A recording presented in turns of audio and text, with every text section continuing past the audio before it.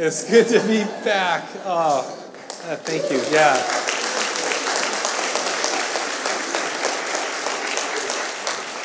See if I remember how to do this.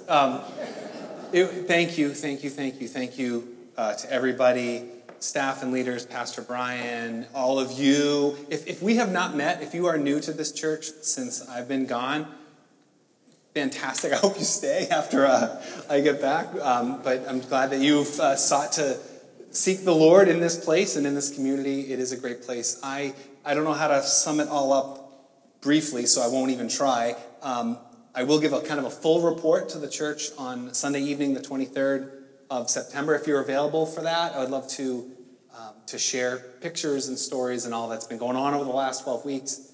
But for now, I will say to you that I return to you refreshed, re-energized, happy to be here. I'm really glad to be in this place, in this time, excited for what God has called me to and what God has called us to as a community together in this place, in this season. And so this is good. So it feels, I am actually quite nervous.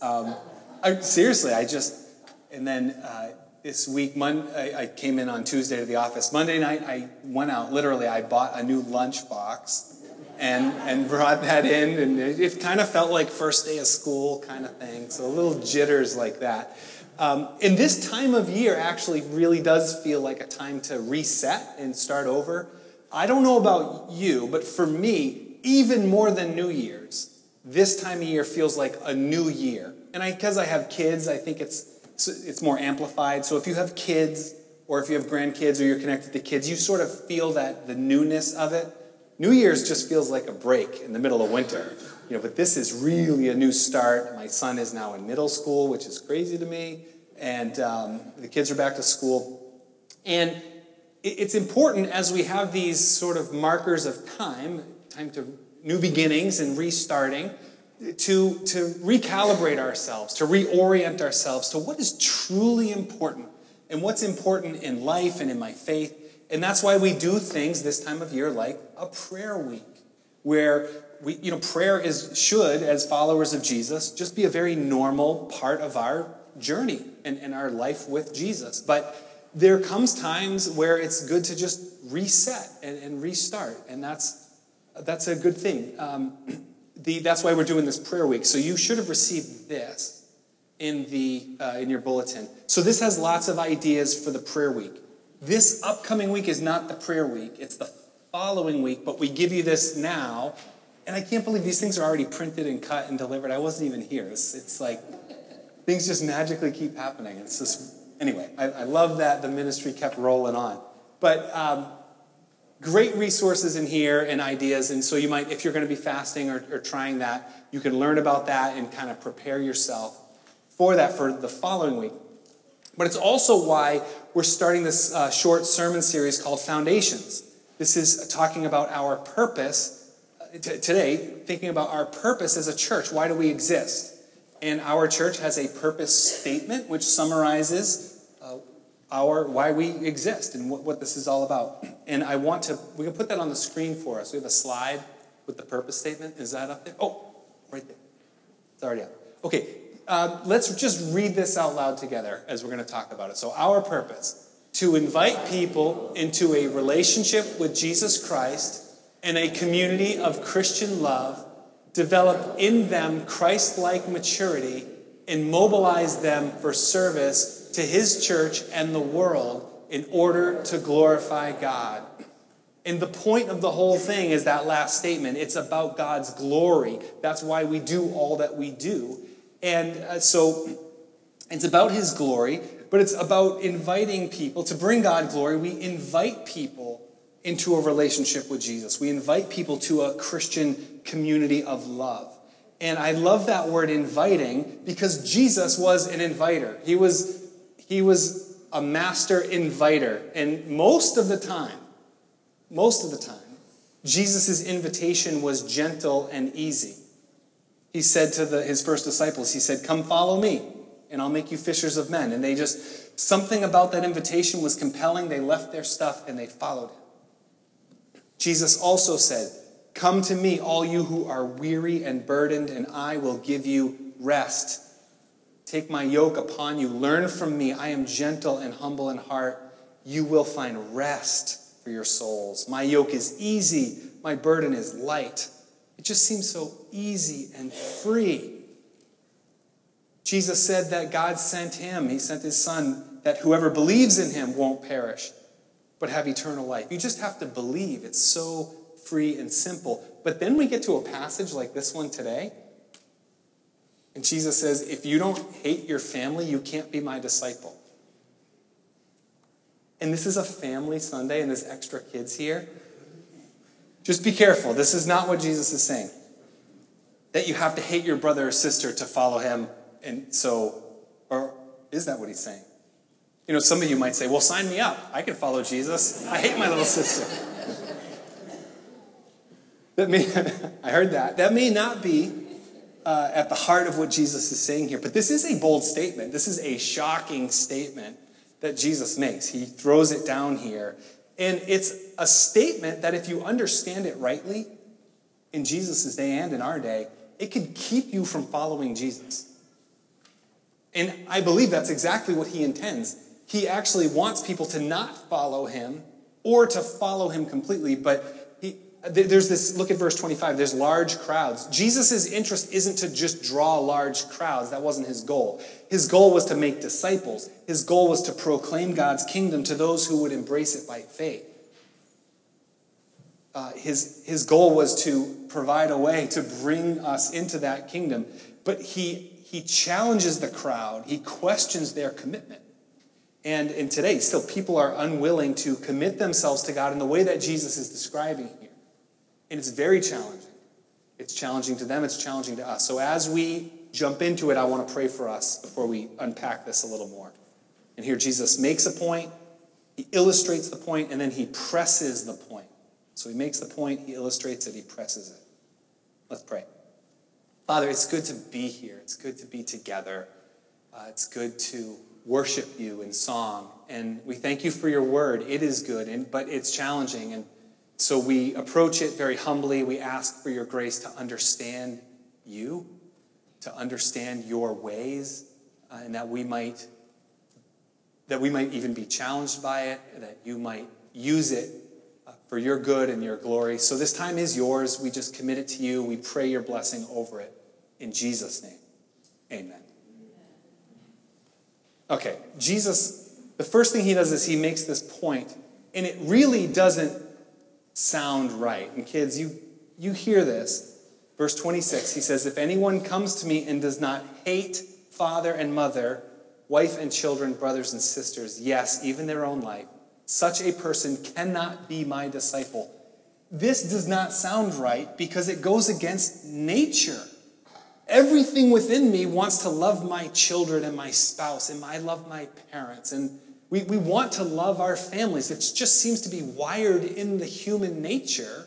And here Jesus says if we don't hate our families, then we can't be his disciples. So it goes against human nature. It seems to go against the Bible itself. God gave commandments to his people. One of the 10 commandments was honor your father and mother. And here's Jesus saying you have to hate your father and mother. In the New Testament, 1 Timothy chapter 5 says, if anyone does not provide for his relatives, especially for his immediate family, he has denied the faith and is worse than an unbeliever. So this statement seems to be completely contradictory. Yet, if we think about it, again, back to the 10 commandments, God said, you will have no other gods before me. That was the first one. The second one was, you shall not make for yourself an idol. You shall not bow down to them or worship them. For I, the Lord your God, am a jealous God. God is saying, I am to be the center of your worship. I am to be number one in your life. Jesus said to his followers, you are to love the Lord your God with all your heart, with all your soul, with all your mind, with all your strength. And he's getting to the reality that good things and a very good and precious thing like family can become an idol. It can become an object of worship that God never intended. And think about it. You could be so enamored with your family and providing for your family and supporting your family and your accomplishments with your family or your kids' accomplishments, that it becomes so central to your own identity that your love for your family is really just about self-interest and pride. It's an easy struggle. It's something that I would struggle with, or anybody could struggle with. And here, Jesus isn't suggesting that we would have genuine hate for our families, but if your loyalty to your family and your loyalty to God were ever in conflict with one another, he's saying it is as if you hate that because your love of God needs to be so primary and so first. Love of God and his kingdom and your devotion to that is number one. Everything else, no matter how good it is, has to come in second and beyond.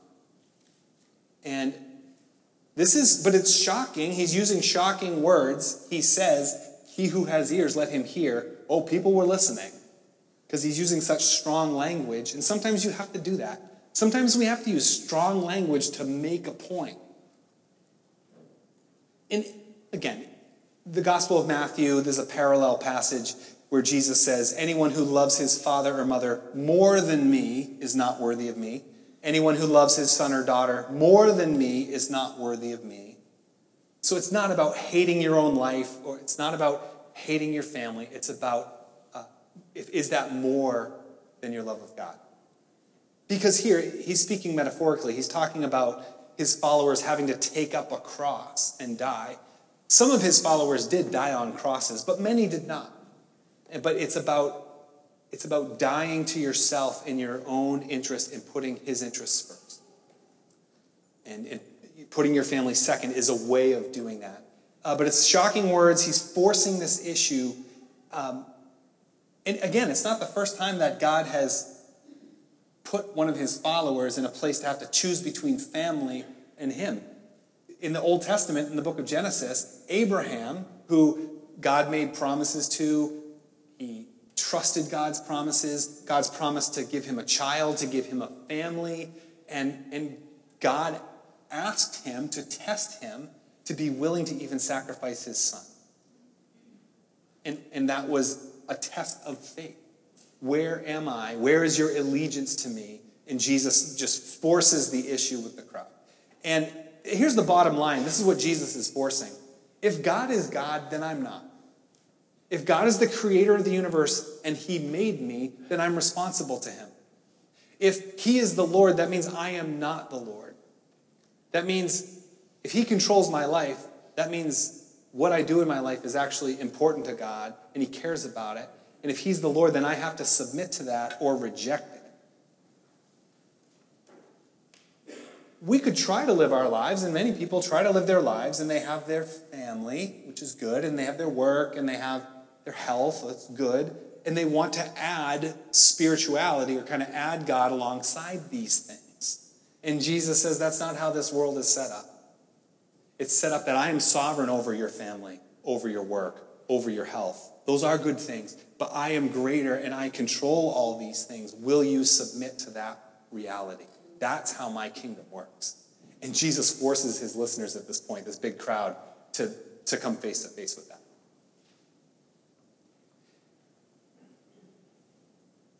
Yet we live in a world where you ask people, and maybe even in this room, we ask each other, how important is faith to you? They say, well, it's, faith is sort of important. It's pretty important. But Jesus doesn't leave that option open here. But I love what C.S. Lewis said. He said, Christianity is a statement, if it's false, is of no importance. And if true, of infinite importance. The one thing it cannot be is moderately important. And so we just need to know together as we sort of reset and we think about our purpose, when we are inviting people to follow Jesus, it's not just a little add-on.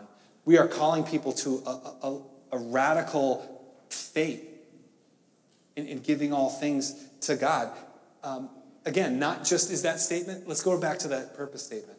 It's not just a connection with God and a community of Christian love. It's also a life that's being changed, that you're inviting in God to work in you to change your heart to be more like Jesus. And that's why this statement also talks about being mobilized for service to the church and to his world, that you realize that as you become more like Jesus, you will be pouring your life out for others. It's not just my little spiritual journey, but it's for the benefit of his people and the benefit of the world, all my neighbors. And that's a way of life that we are inviting people to. We just need to remember that. The point is that Jesus makes very clearly to follow him requires us to put his kingdom first, above all else. Then he illustrates the point. The two illustrations. The first one in verse 28. Jesus says, suppose one of you wants to build a tower. Won't you first sit down and estimate the cost to see if you have enough money to complete it? For if you lay the foundation and are not able to complete it, everyone who sees it will ridicule you, saying, this person began to build but wasn't able to finish. In my journeys this summer, we're traveling to a number of different places. One of the places we got to visit was Malaga, Spain. It's on the south coast of Spain on the Mediterranean Sea. All the places we went, there was all kinds of things we were trying to experience and learn. This particular place was just to have fun. Just to see the sights, just to sit on the beach, and just to be with my wife's family lives in Malaga. And I have a picture. Is there a picture up there? Okay, this is a little alley walking down, and we look up. This is downtown Malaga, and you see this beautiful tower towering out behind the other buildings, and it's the Cathedral of Malaga, and it's beautiful. Have you ever been there? It's a beautiful place, yeah. So we go a little further, and we get up close to it, next picture, and I take a picture, and that tower is on the left. But symmetrically on the right, it goes up, but it kind of stops. They've never finished building the second tower. It's not there. And it's just, now this next picture I didn't take, and I don't know how they took that, because there's a restaurant kind of where you'd have to be standing to take that. But anyway, the point is, on the left is the tower, and on the right is this embarrassing, there is no other tower. It's still a very beautiful building. They started building it 500 years ago, and then they stopped building in the 1780s. And that's it. It just left that way. And there's a plaque that Clancy's cousin was telling us about over on the right-hand side, the unfinished tower. It says that the people of this parish, they raised the money to finish the building project, but they gave it to the British colonies, which are now the United States, in the American Revolution to support that against Great Britain. So the U.S. had been supported by France and by Spain in some ways, which strategically at that time, in the 1770s, or before that, was strategic for the Spanish people to do that. However, if you go, historians have gone back through the church records and looking through their financial documents, it seems that they used that money to fix a street and then never were able to finish the project. But the local people love the building, but they call it La Manquita, which is the one-armed lady. So it's like a beautiful lady with one arm. And tourists go, and it's I didn't go inside, but so there's the one-armed lady in Malaga, Spain. I share that because this is the same point Jesus is making. He said, if you're going to do a big project, you don't want to get stuck, not able to complete it. And he's forcing them to say, look, what I'm calling you to, I want you to pay attention and understand what you're actually being called to. And he illustrates it again in verse 31. Verse 31, he says, suppose a king's about to go to war against another king. Won't he first sit down and consider whether he's able with 10,000 men to oppose the one coming against him with 20,000? If he's not able, he'll send a delegation while the other's still a long way off and will ask for terms of peace. Look, if you're going to go to war and you think you're going to get wiped out, you might as well just say, hey, can I give you some land and some tribute? Because I don't want us all to lose our lives in a battle that we cannot win. And this is Jesus is forcing his listeners to consider, in verse 33, in the same way, those of you who do not give up everything you have cannot be my disciples. And he's forcing us to consider something that if we think about it long enough, we're going to consider anyway, is that if the God of the universe has come from heaven to earth to rescue me, to call me to be a part of his kingdom, that I can enter it by faith. And if Jesus gives his very life that I enter into that same God can ask anything of me. He then owns me. I am his possession. And he's asking me to enter into this thing But then it's going to cost me everything. God could ask anything of my life. Nothing is off limits. My family's not off limits. My work is not off limits. My health is not off. Nothing is off limits. And this is why a lot of people never jump into the Christian faith. They consider it, and they say, you know what, they realize the reality. If this thing is true, it's way too extreme for me. I can't do it, or I won't do it. Which is better than those who the tragic part is the crowd, who's just following along, and they're not even really sure what Jesus came to do, but he's making it clear to them.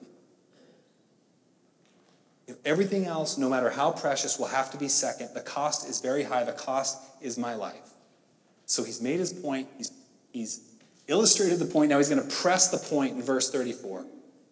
Jesus says, salt is good, but if it loses its saltiness, how can it be made salty again? It is fit neither for the soil nor for the manure pile. It is thrown out. Again, strong language. And he's talked about people being salt of the earth and how not to lose your saltiness. His point is always the same. It's you have a specific purpose in the world, and it is a good purpose to bring spice and to preserve the world and to be useful. And when you go against that, it's a recipe for uselessness. Jesus said, not fully trusting me, not placing me first, the crowd just following without committing. This is uselessness. It's saltless salt. For us, I think at any time there's moments where we feel useless. Does God really have a purpose for me? What am I to accomplish in life? What about all my failures? Where am I at? Why am I stuck? And I think the first step when we feel that way is to recommit ourselves to Jesus and his kingdom. Or maybe for the first time in your life, even today, that you would commit yourself to put your faith in him. That he has a purpose for this church. He has a purpose for your life. And in that, no one is useless. No matter how small you feel, no matter how much you think you've failed, no one is insignificant in God's kingdom. In this very morning, you can pray, Lord, I commit myself to this. I felt like a failure. I felt on the outside. Lord, I want what it is, and I give everything to you. And Jesus finishes by saying, he who has ears to hear, whoever has ears to hear, let them hear it. And I could see why somebody would reject Jesus at this point. Some of the crowd would say, it's a little too much. I'm going to just go back. But yet many still followed him. But why? Why this call to give up everything? Why would it be good or even desirable? Because if Jesus is who he says he is, that means nothing is off limits. My family's not off limits. My work, my everything's not off limits. Therefore, though, God's kingdom is greater than those things, and God's kingdom brings purpose and meaning to those things. In a way that if you kept your family over here and you kept your faith over here, Jesus said that's not how it works. If you put my kingdom first, it's actually sovereign over your family, and there's aspects of God's kingdom that he wants to see lived out through your life, through your family, through all the things that are precious to you. That those things, as good as they are, become even greater. I had a wonderful experience this summer. I was at a wedding with a family, and a wedding is an amazing moment of celebration. It's a milestone for a family, and the bride and the groom become so central in this whole thing. And I'm talking to this family, and they said, we believe that God is at work in and through this, and we're excited for this celebration to see what God will do. Do you see how it doesn't undermine the joy and the celebration and the massiveness of this moment? It's about seeing how significant it is and knowing that God is still at work in and through that. It's not one or the other. It's God over it all. And it doesn't have to be a major life event like a wedding.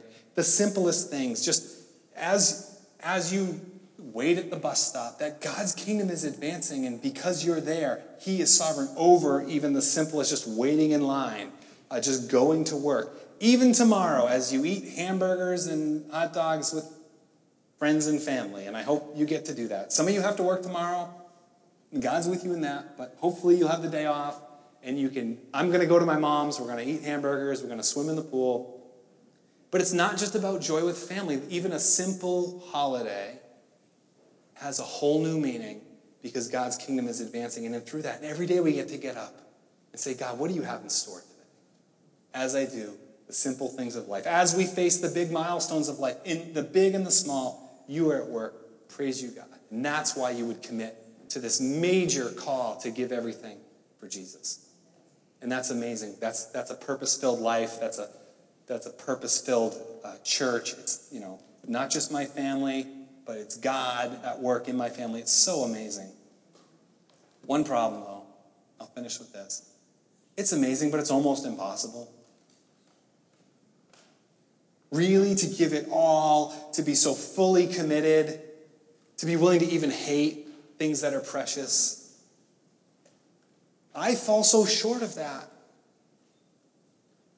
And even if I just try harder and harder, I still am going to fall short. How do we commit ourselves to a God whose standards for our lives are almost impossible to follow? And we remember this. Jesus didn't just call his disciples to this. He actually did it. He calls them to lay down their lives, but he first laid down his life on the cross for them. He did it. He did it for our forgiveness. He gave it all. He gave his life.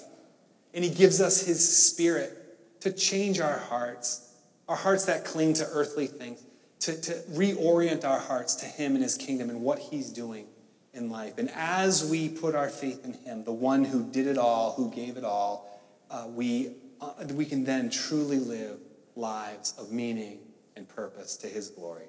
Amen.